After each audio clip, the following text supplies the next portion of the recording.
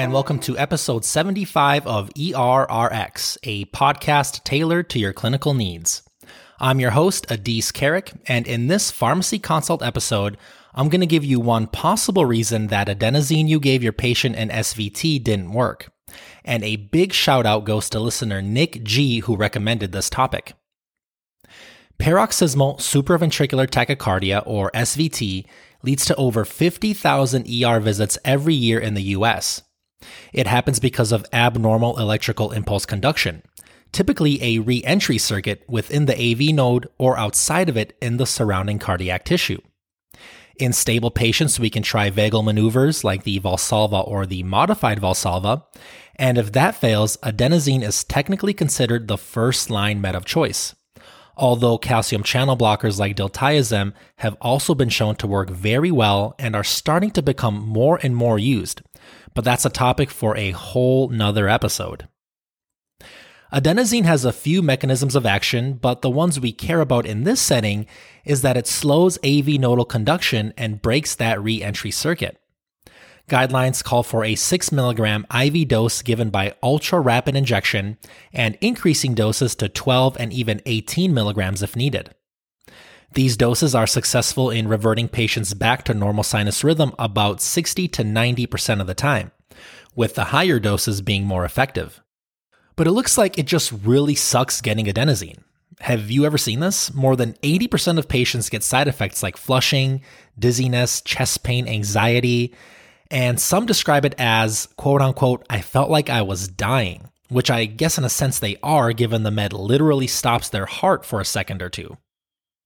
There's some older conflicting evidence that methylxanthines like theophylline and caffeine can reduce the efficacy of adenosine, and this is because caffeine also binds to and competes with adenosine for adenosine 1 receptors, which are mostly found on cardiac tissue, as well as adenosine 2 receptors.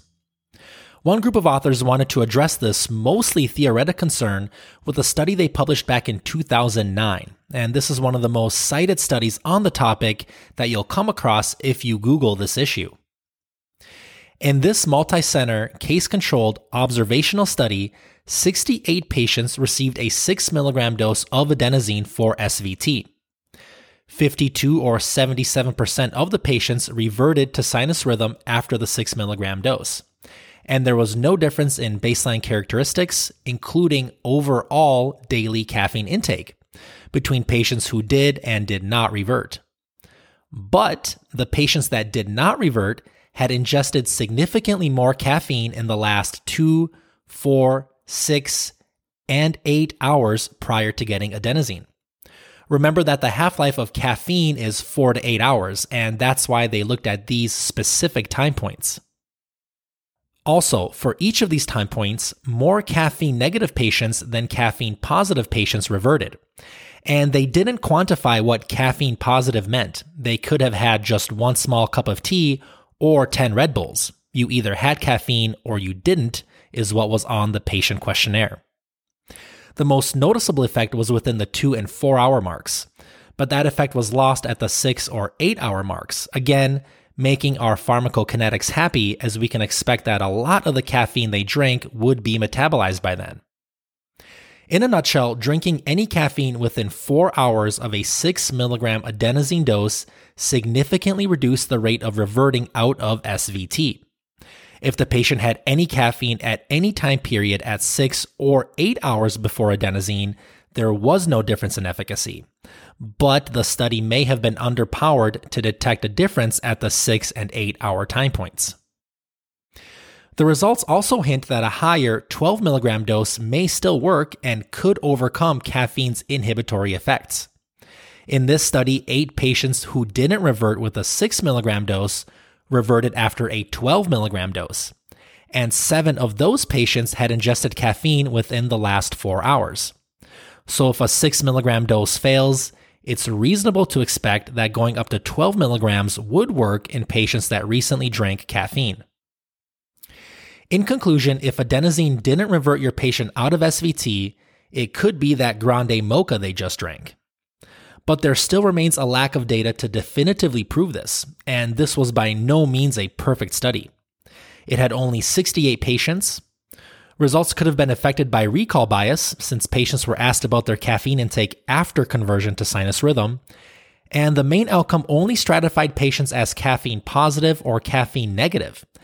But there could have been huge variations in how much caffeine patients drank prior to getting adenosine. But still, next time you're reaching for adenosine, ask your patient about recent caffeine intake and adjust your dose or your choice of medication accordingly. As always, thank you so much for your time, and thank you for wanting to learn more about pharmacotherapy.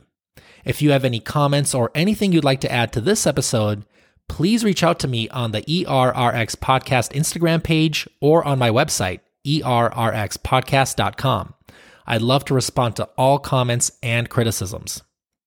I also want to take 1 second to shout out a listener for their review on Apple Podcasts. They said, quote unquote, "Love this podcast for anyone working in an ER or ICU. Even if you aren't a pharmacist, you will still get tons of useful information to improve your practice. Adis has a knack for finding a happy balance between explaining the pharmacokinetics and practical use for patients at the bedside. Highly recommend." Well, thank you so much for that awesome review.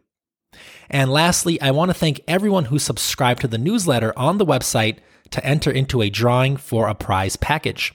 And as promised, I wanted to let you all know that a winner has been chosen. I actually reached out to them today by email. They'll be getting some ERRX podcast swag from me, some Farm So Hard podcast swag that was donated by the amazing Jimmy Pruitt, and they'll also be receiving 2 free downloads for the awesome Petastat app. And I want to say a huge thank you to the actual creator of the app, Dr. James Kempema, for his donation.